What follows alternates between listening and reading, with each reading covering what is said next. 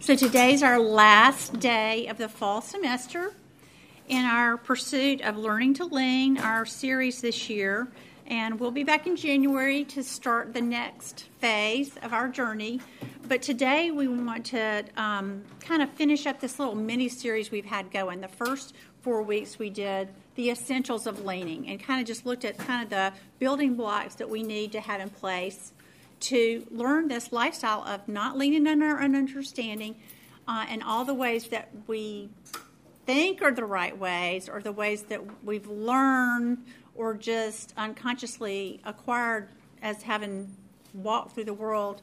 But we want to really be open to having God kind of knock us off our high horse and to open our eyes to our blind spots and to really speak into our lives what it is that is available to us in Christ Jesus. And that is that we really can stop leaning on our own understanding. We really can acknowledge Him in all of our ways. And we really can find transformation as we trust Him to do that. And Paul has been our example of that.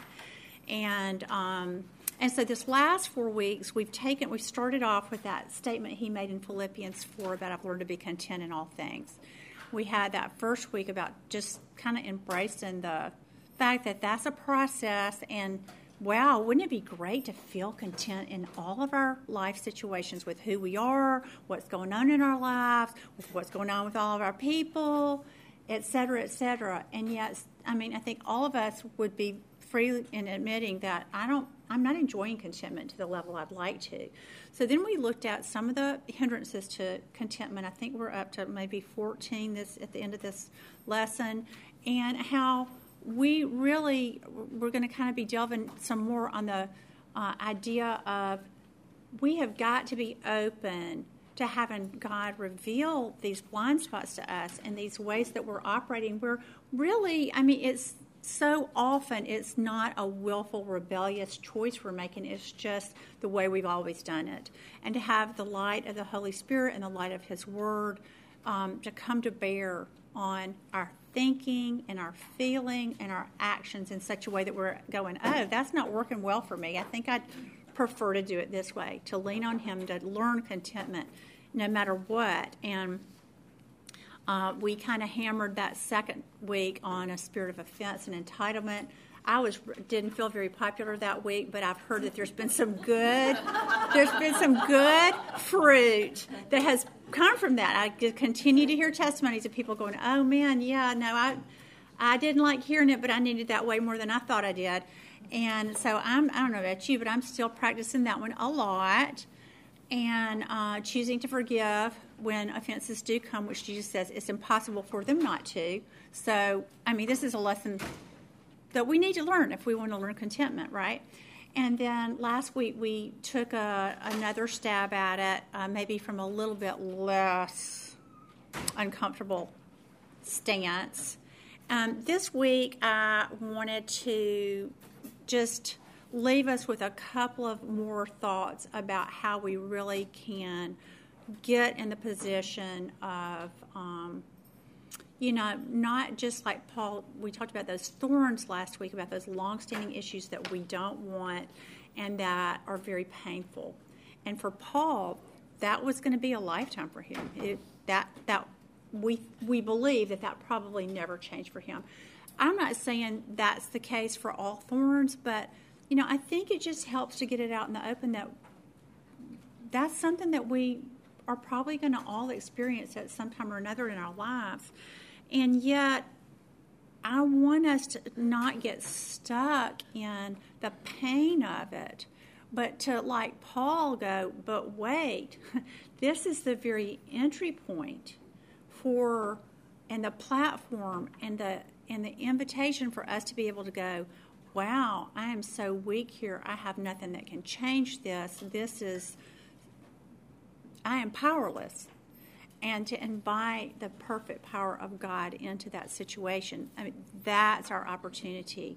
And so much better than just kind of wallowing in how bad it stinks, right? So today, let's talk about something that's, probably on the continuum, not as painful as a thorn, but maybe I mean, for me at least, I kind of give the same testimony and the same issue. You know, I have 3 or 4 that I keep coming back to because those are my weaknesses, you know, that are just part of my being. And so we're going to talk about weakness today, and we're going to talk about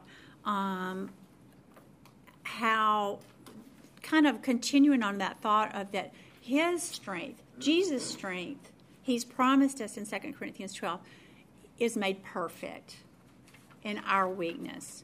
So let's look at one more passage that will kind of help us to access that truth and help us to kind of work it a little bit deeper and from a different angle. Hopefully this is not going to be too much new stuff.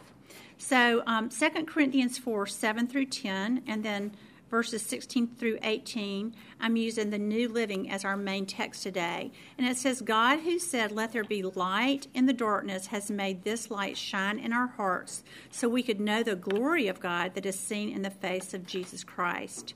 We now have this light shining in our hearts, but we ourselves are like fragile clay jars containing this great treasure. This makes it clear that our great power is from God, not from ourselves. We are pressed on every side by troubles, but we are not crushed. We are perplexed, but not driven to despair. We are hunted down, but never abandoned by God.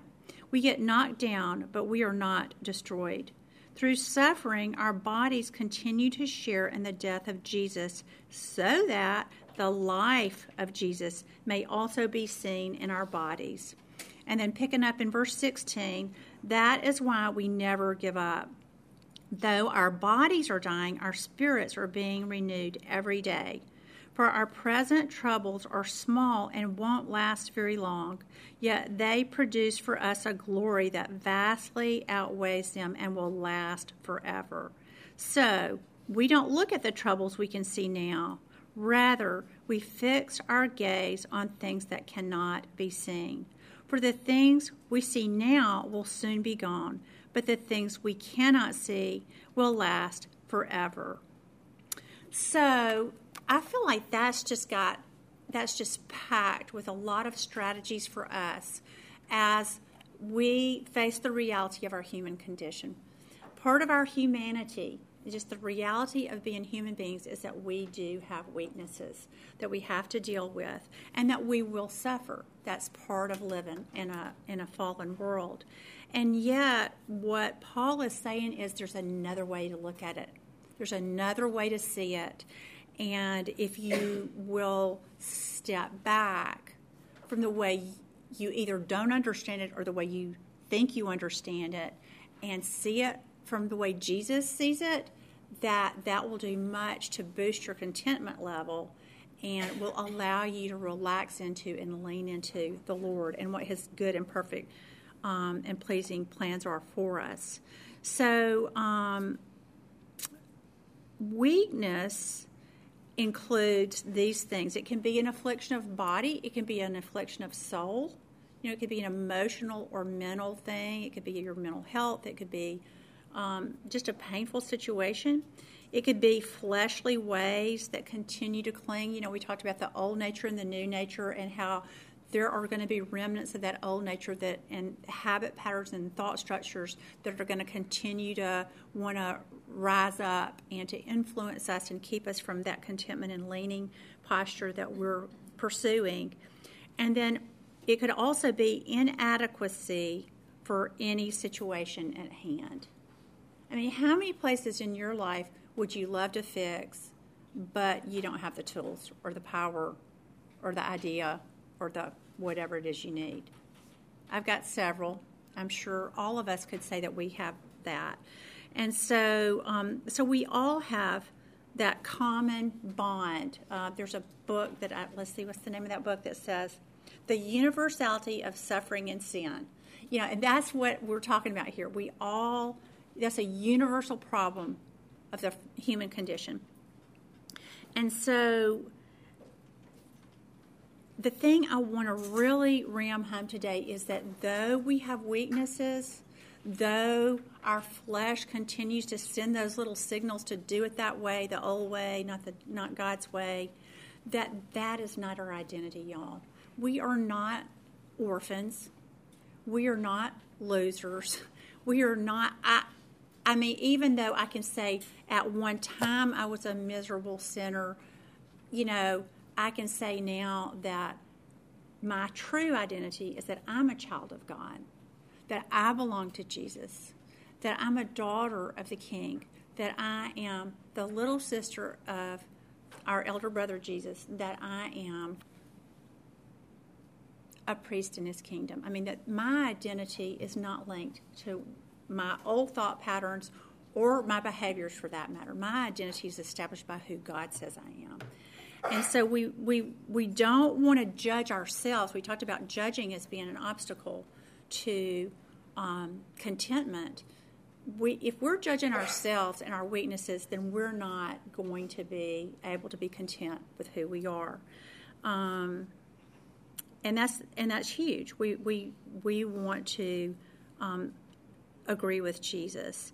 And in fact, I love this quote by a guy that was writing for Desiring God, Jonathan Parnell. He says, "In God's economy, our weakness is one of our greatest assets." So you heard what he said to Paul last week. Jesus said, "My strength is made perfect in your weakness."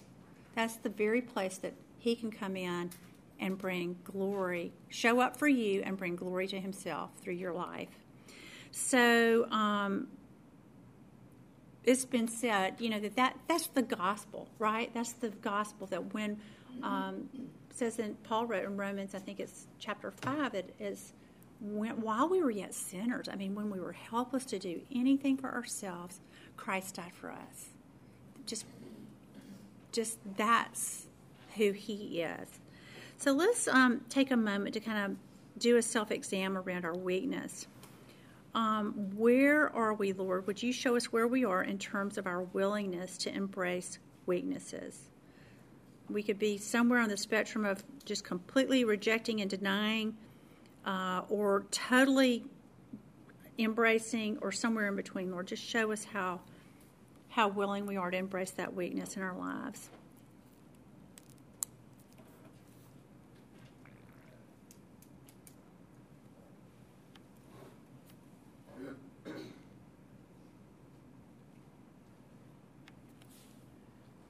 And Lord, could you show us in this brief moment, what are the reasons why we might be reluctant to be weak?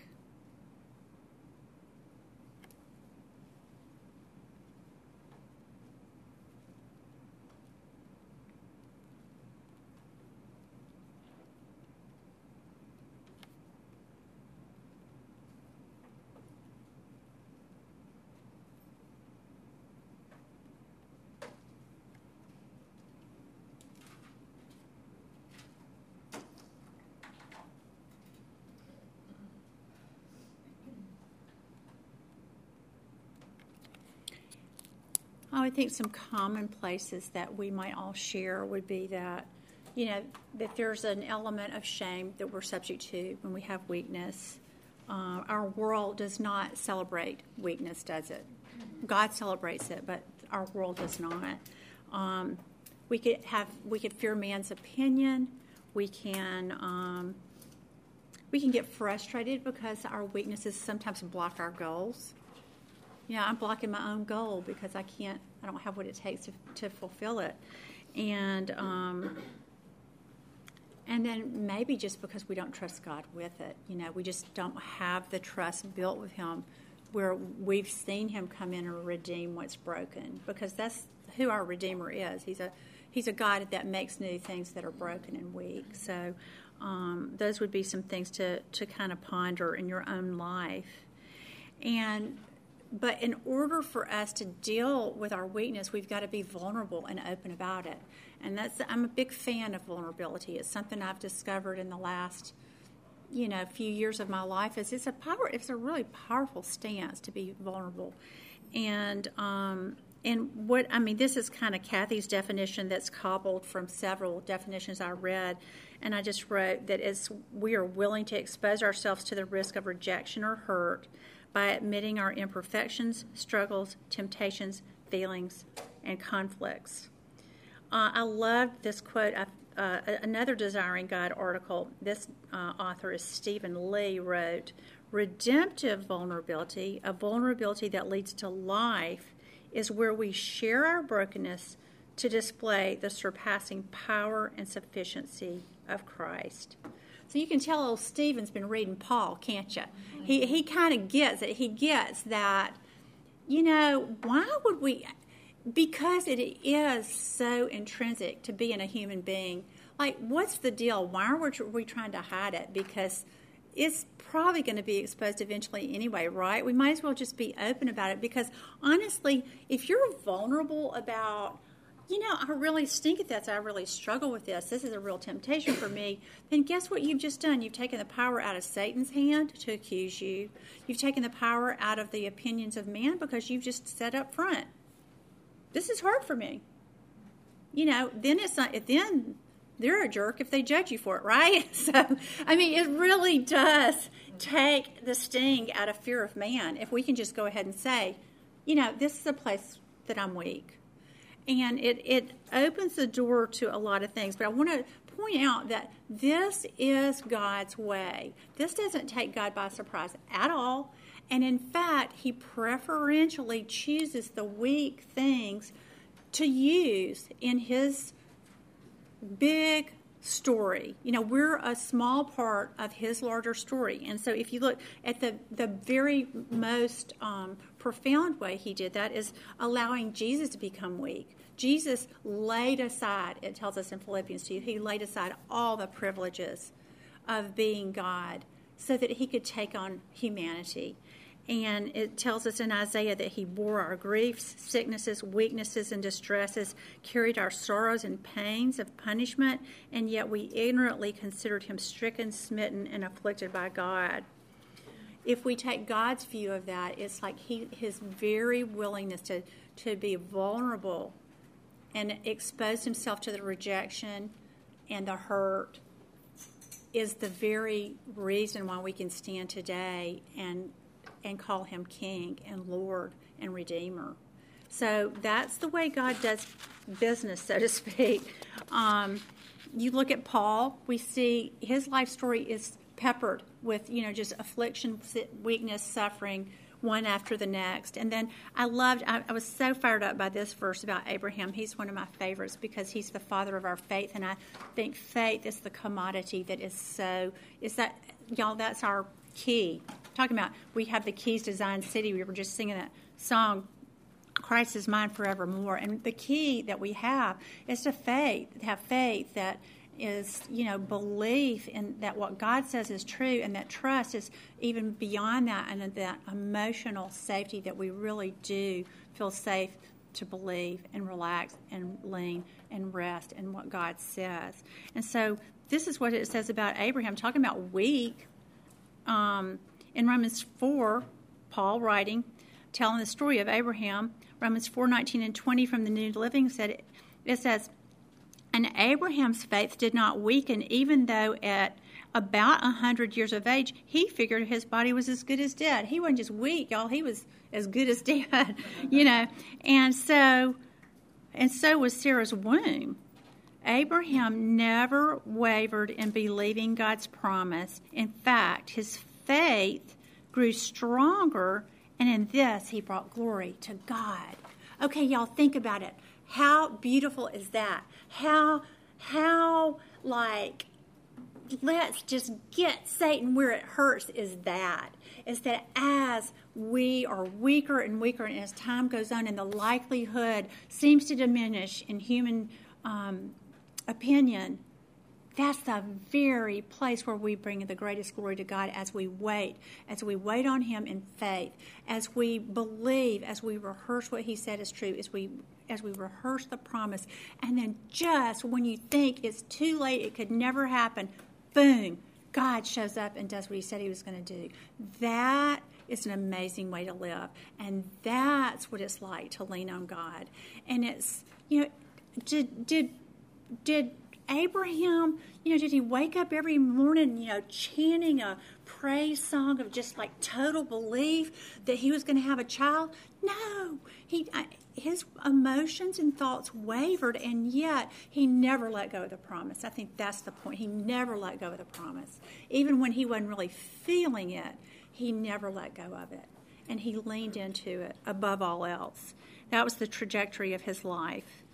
And so, that's the thing. One of the advantages of our weakness is that as we embrace it, as we are vulnerable to it, as we admit it, that God has all this opportunity to build our faith. And that's the strength that attracts him and that pleases him.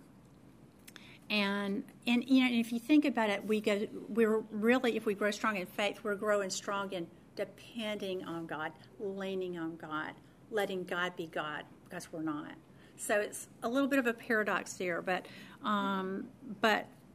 as I've said for many years, faith is where it's at. Faith rocks. It is. If you want to focus on something to exercise on while you're waiting on God, that's a good place to focus. And just to see, I've put 5 advantages here of being weak that are scripturally based. I didn't put a scripture with the first one because I like this quote so much, but as we start really tapping into the reality of our human condition and weakness, we begin to see ourselves as God sees us. And Scott Hubbard wrote that we are fearfully and wonderfully weak. That kind of, it almost sounds like a mismatch, doesn't it? But that is, I think that's a pretty accurate theological statement. That's one I want to get good with. It teaches us dependence on Christ's perfect power as we wait on it, as he shows up in perfect power. And Paul wrote in 2 Corinthians 1:9, this is J.B. Phillips' translation, "We believe now that we had this experience of coming to the end of our tether, that we might learn to trust, not in ourselves, but in God who can raise the dead." And isn't that what just a synonym of leaning is trusting? So that these experiences allow us to do the very thing we're pursuing, and that allows us to be at peace and at rest and to relax as our circumstances are not what we want them to be. And then knowing Jesus better. That's kind of like our primary thing, way back to week 2, how Paul said that was his aim, is to know Christ more progressively, more deeply, and more intimately. Well, this is our chance to do that. And we do it by, Jesus shared our sufferings, and therefore we can share his sufferings. It's kind of like we can do suffering together, is maybe a way I would paraphrase that.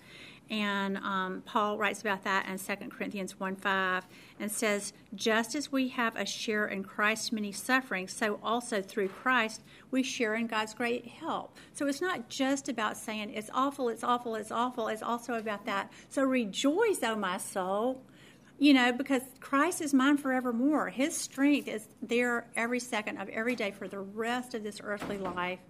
And we will be perfected on the other side.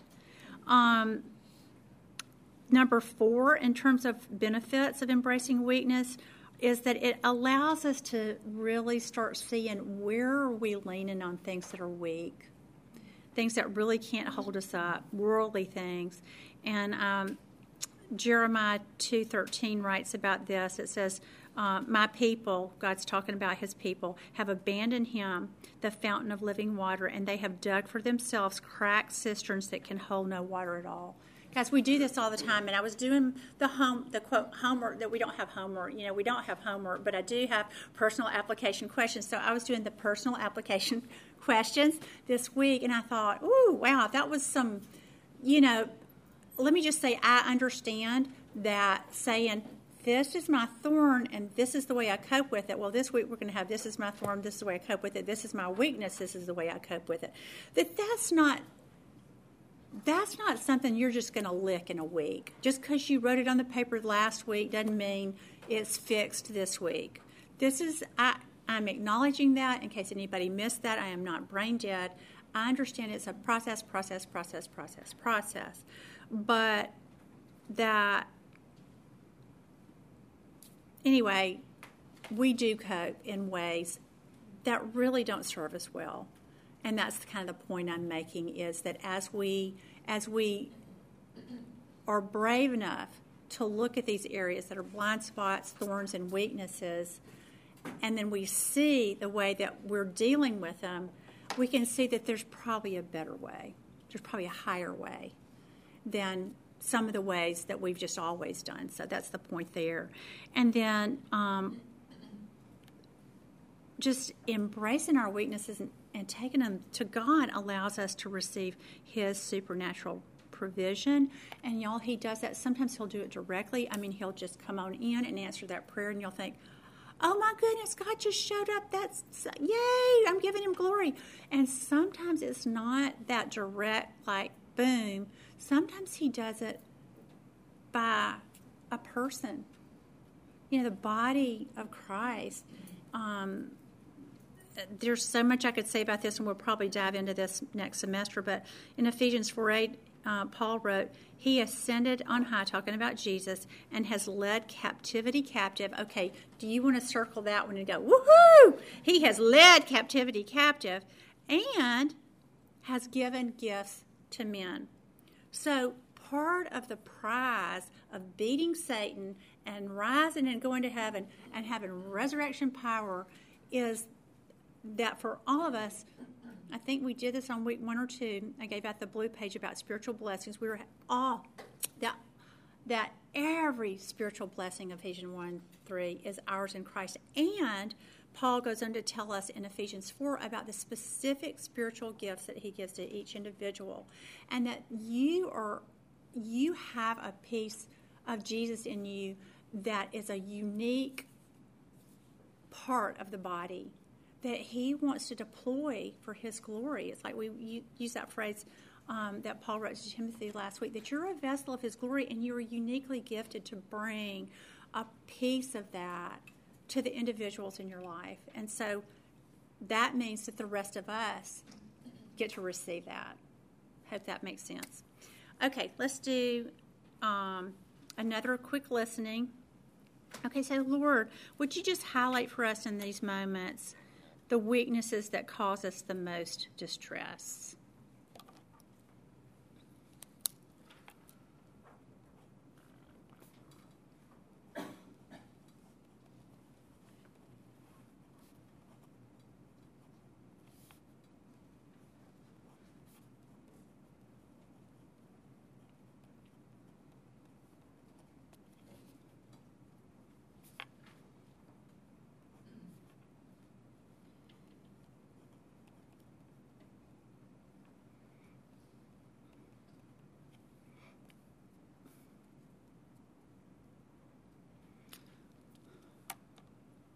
So, Lord, in the places we've written down and the ones that we ponder in the coming days, Lord, we know that there's a lot to be gained from being content. That would just feel amazing. It would be amazing for us and for everybody who lives with us and around us to be content in our weaknesses. Father, we just pray that we would have the courage and the faith now to invite Jesus into those places. And so if you're ready to do that, just tell Him. Just tell Him that right now. Lord, I'm ready for you to come to these places that I've recorded here or that have come to mind.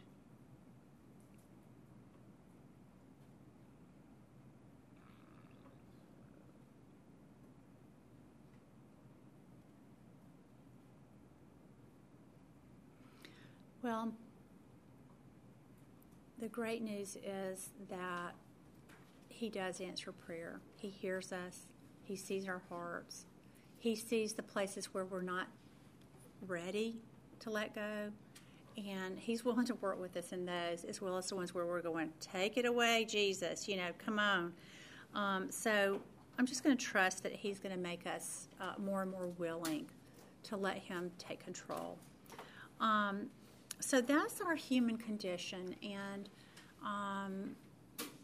I think just we try to create an environment here at Divine Design Discipleship where our groups allow us to be vulnerable about those things. And it's just, I hope you find that to be a real place of freedom, that you can just be free to be in process, and that everybody else is in the same boat you're in. So sort of getting that up and out. And then let's talk about, though, our heavenly position. I couldn't decide whether to call this section our heavenly position or our heavenly possession, because we do kind of have, we have both.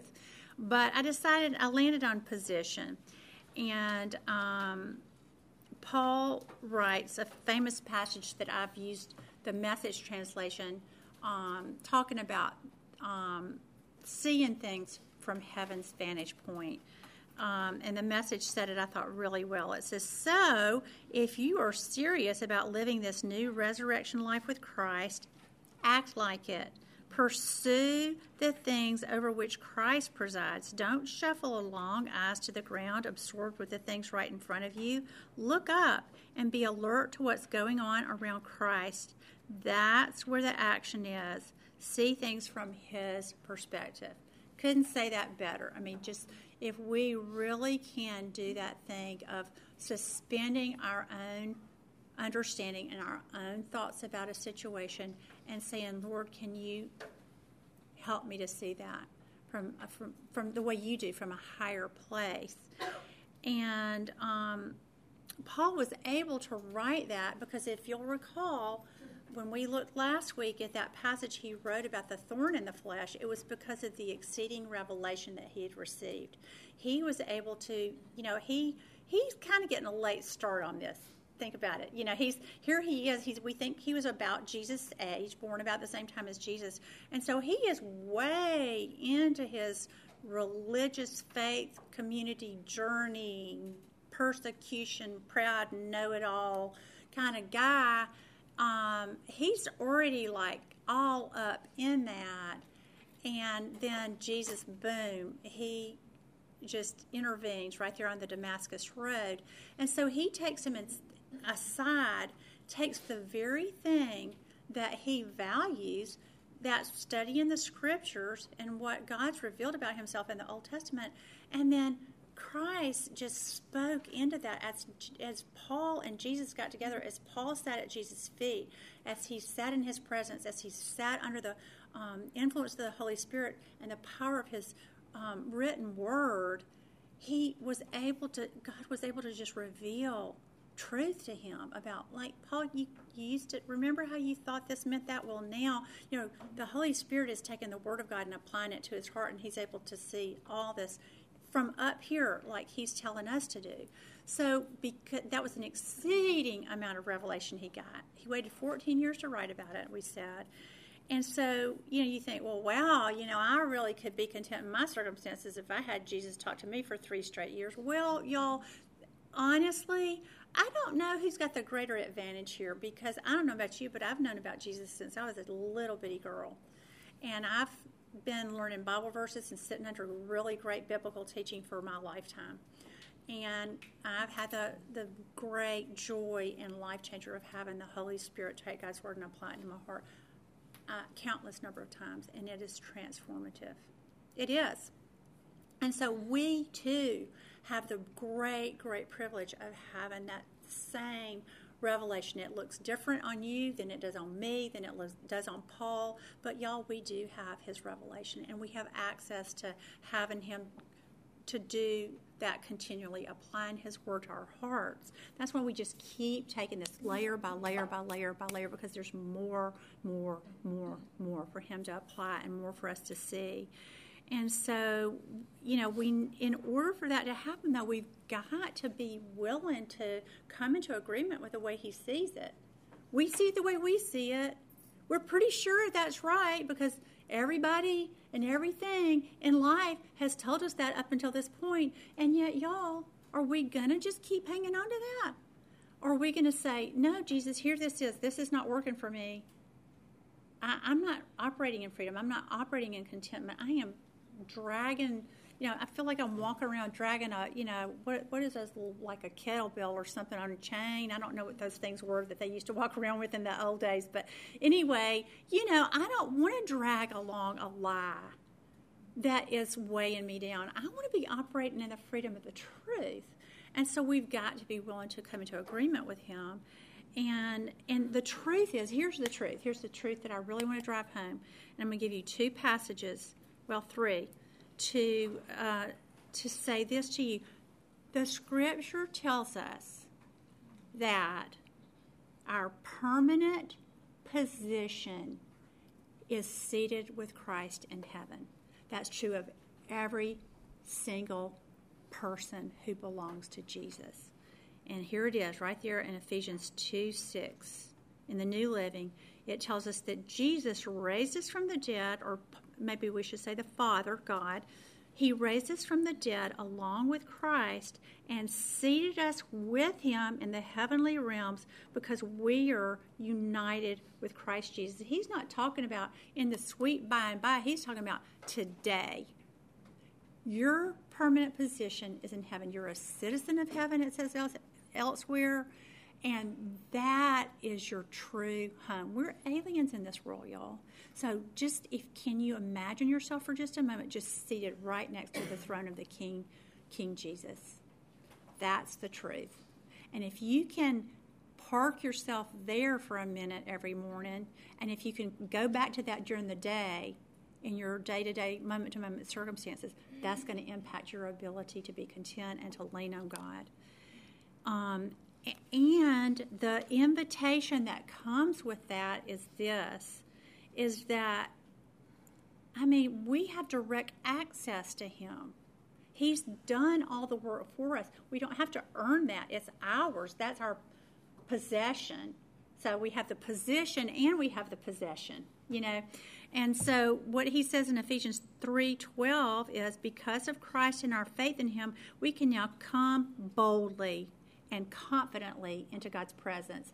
And in some ways, that's even, I almost feel like that's a redundant statement because we're already there. You know what I'm saying? It's like we really are already there. He's always there. He's never going to leave us and forsake us. So for us to say, Jesus, would you please come into this situation? In some ways, it's like a redundancy, and yet it makes me feel better to do it, and I think it's fine to do it. So, but anyway, just to really get a handle on that, and to say that here's a picture we talked about in our small group last week that I've really sat in this week, and I thought, oh man, this is so good, I've got to share it to the whole group. And that's what it's another invitation. It's the same invitation, but just it's recorded in another place. It's in Revelations 4:1-3, and this is the New Living Version. It says, then I looked, and this is John writing, then I looked and I saw a door standing open in heaven. Doesn't that picture for you an open invitation? There it is, the door's open to you. I saw a door standing open in heaven, and the same voice I had heard before spoke to me like a trumpet blast. The voice said, come up here, and I will show you what must happen after this. And instantly I was in the Spirit, and I saw a throne in heaven, and someone sitting on it. The one sitting on the throne was as brilliant as gemstones, like jasper and cornelian, and the glow of an emerald circled his throne like a rainbow. And so that is John getting a glimpse of the heavenly realm. And that is the picture of where we are permanently seated. And that place is our inheritance and our permanent possession. And if we can come up and accept that invitation that Jesus invites us to come on up and see it my way, it's going to impact us.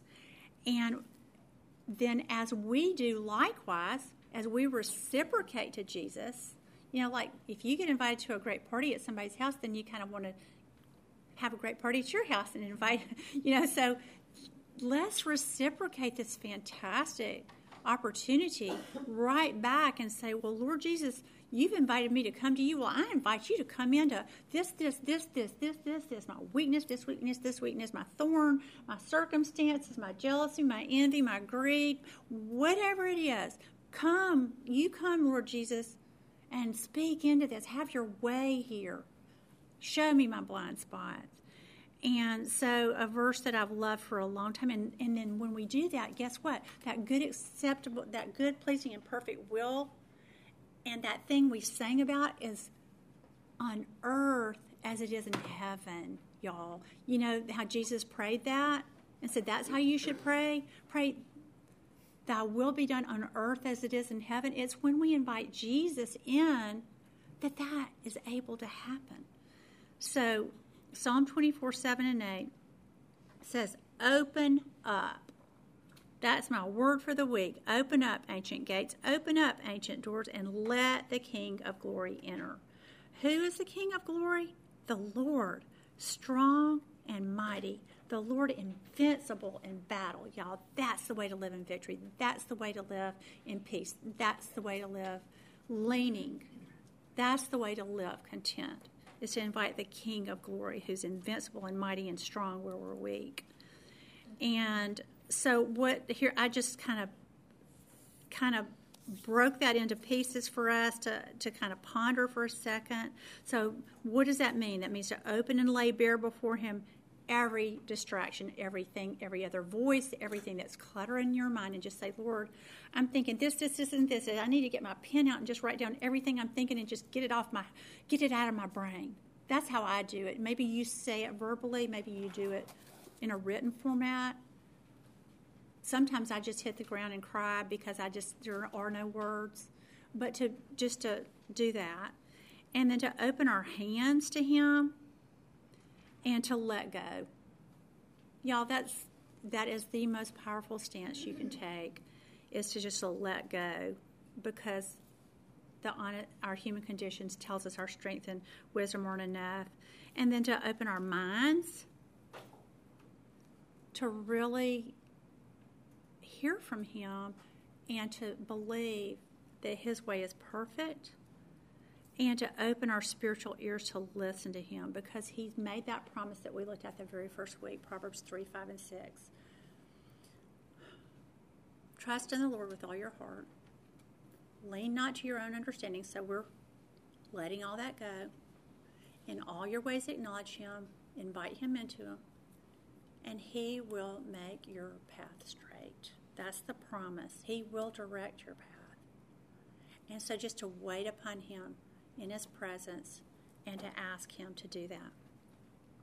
Well, I've been doing that about my thorn, weakness, emotional, physical, spiritual. I've gone from giving 2-part testimonies to a 3-part testimony. So I am going to give you the next. If you want me to, we can just do what they do on Netflix, and you can hit the button that says skip intro. You know, I'm going to kind of make the little lead up to this brief, because you've heard it twice already. But as you all know, I have got bilateral hip arthritis. I'm not proud of that, but it's the truth of my human condition, and it has been a thorn for me for the last 10 years. And it is a weakness, and it's a weakness for me in multiple ways. And the neat thing is that it was the very place that God used, because you've heard the cute little name we use in a very affectionate way about the Lord. He is Jehovah Sneaky. You know, he uses things that you think are one thing to get in the door to something else, because it's so important to you.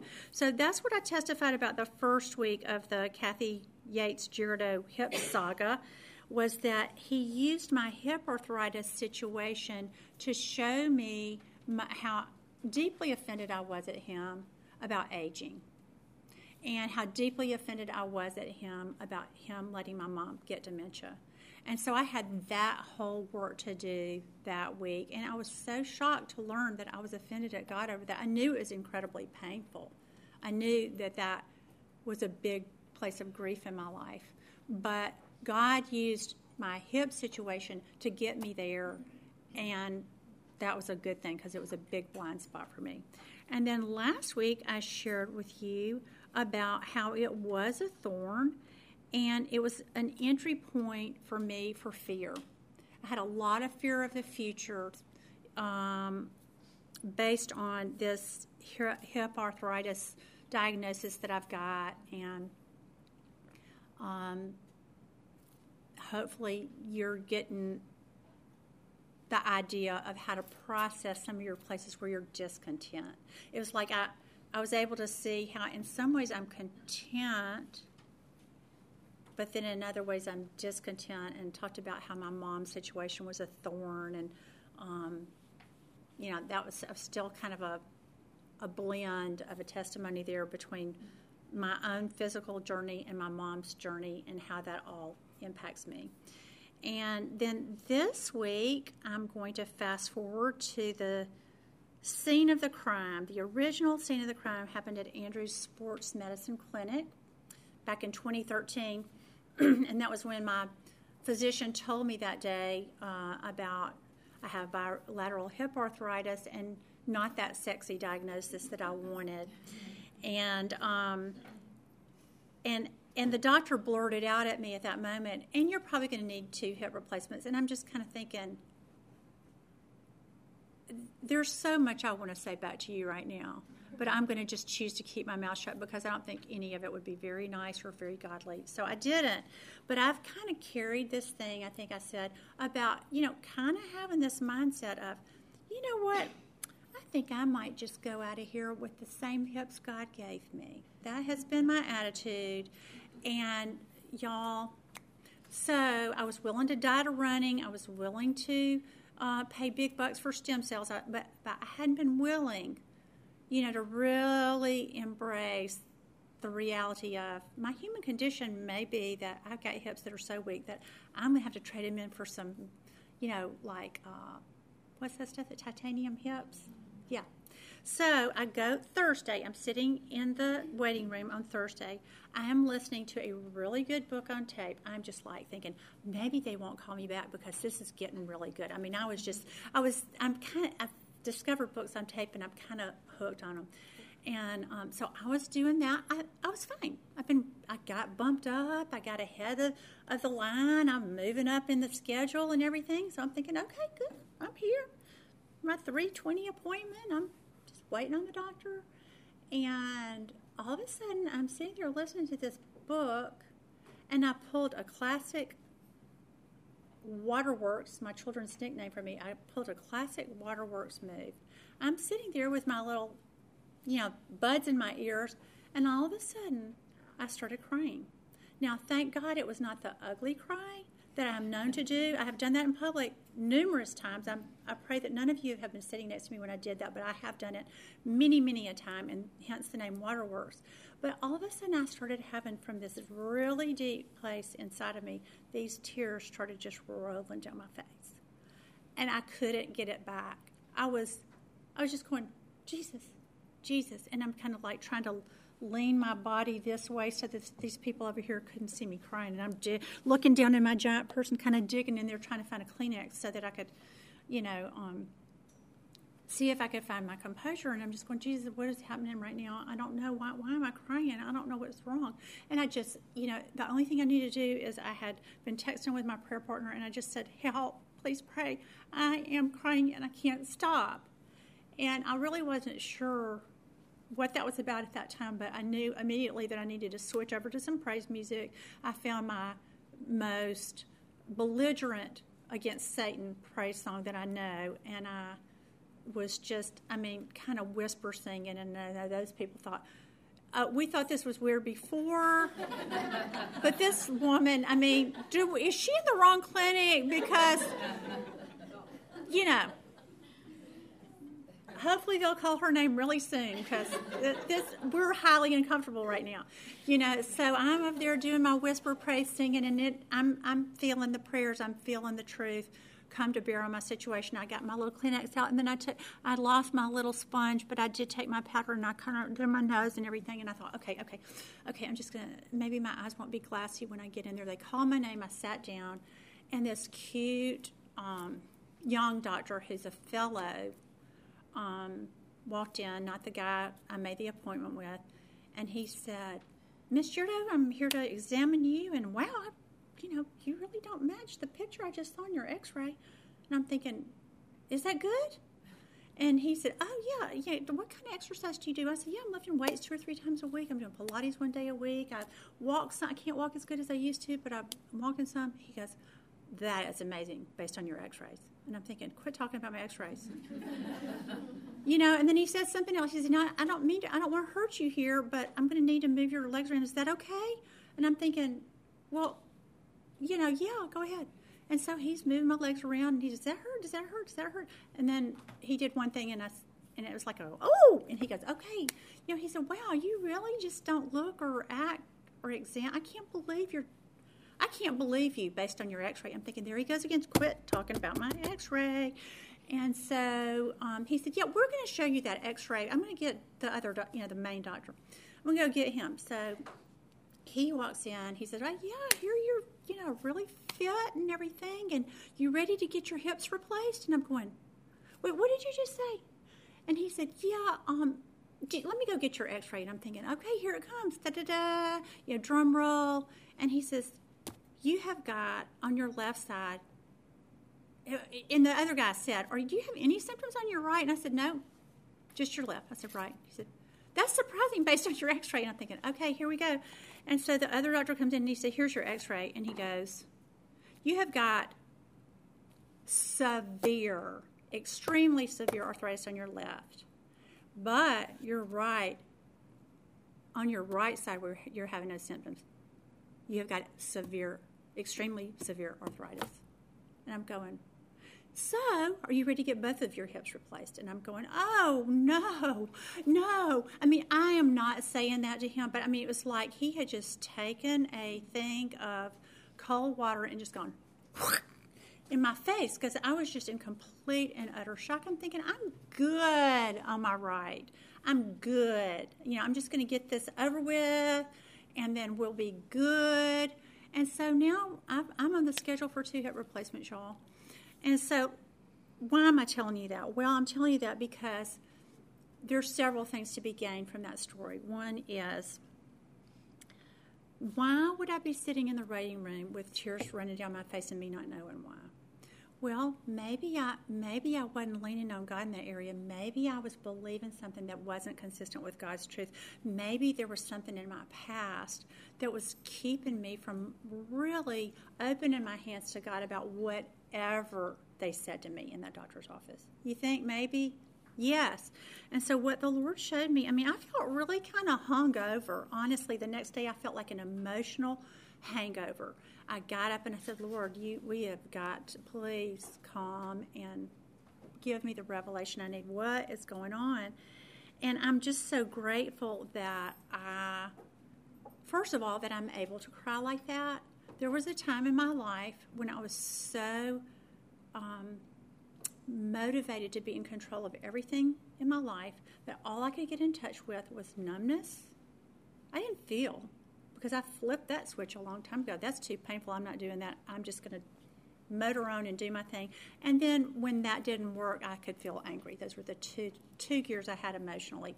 Now I really have such a deep trust relationship with the Lord, and I really have learned that vulnerability is redemptive, that He's able to just go straight to the heart of a matter and show me, you're not okay right here.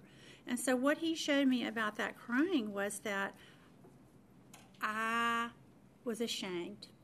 The predominant feeling I felt was shame. And let me just tell you what I did to kind of get there. I used this healing prayer model that I've spoken of many years now, but it's on your personal application thing. Don't look at it right now, but I'll tell you what it is. It's a very simple prayer model. But what you do is that you identify your predominant emotion, or your top, what feelings you're feeling. I'm going, Lord, what was that feeling? He said shame. I felt like He identified shame. And it was like, And then I realized, I thought if I just tried hard enough. I've been talking about extreme, I have tried extremely hard in the last 10 years to avoid hip replacement. And I felt shame that I hadn't done enough. So that is what was coming up, is that shame I was feeling that I had failed. And then, so that was my predominant emotion. Secondly, I asked the Lord, I said, Lord, could you give me a picture or a memory or, in a predominant environment, some idea of where this got in? What do you want to show me about that so that you can do that redemptive work we were talking about?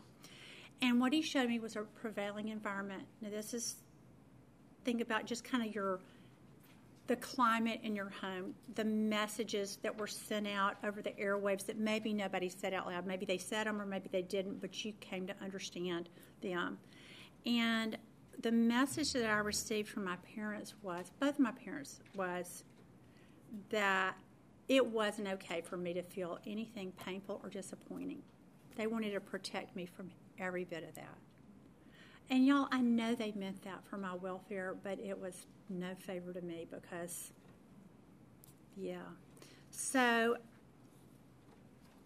I remember feeling a little smothered by my parents, and yet I knew they loved me. So I asked, you identify the emotion, you ask for a picture or a memory, and God showed me that, and then I said, ask the question, which is the third part of the prayer model, Lord, what message or messages did I come to believe from that environment?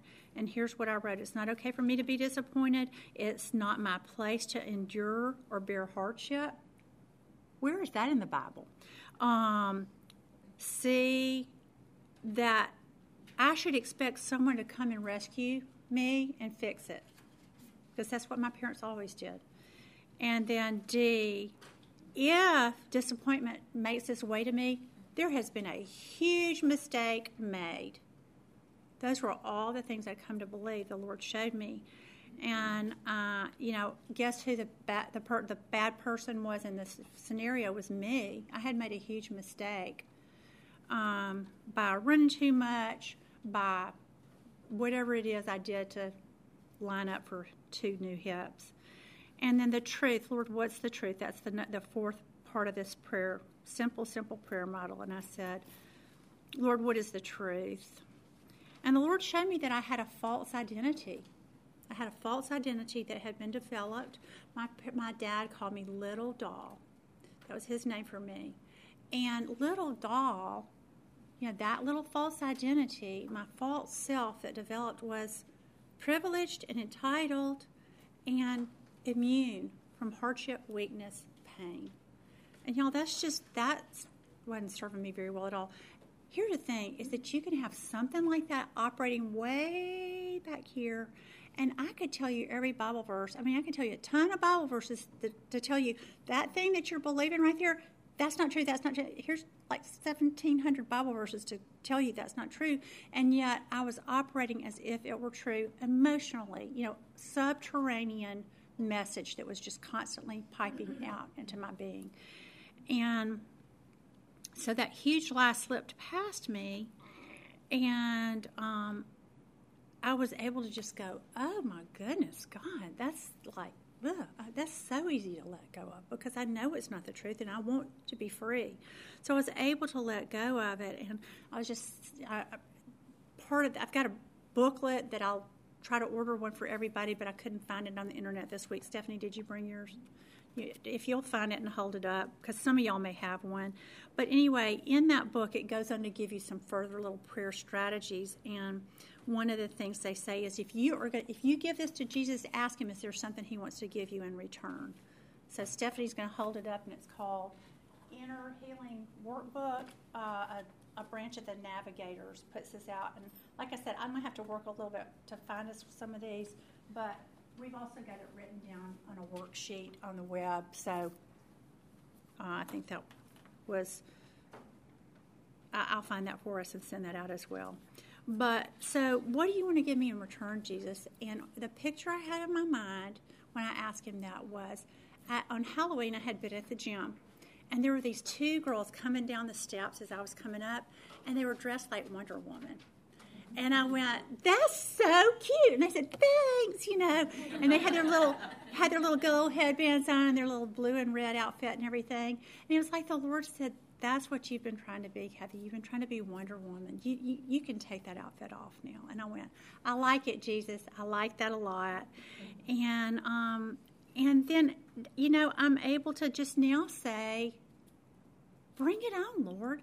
The lady in the office told me, she said, the first available is in March.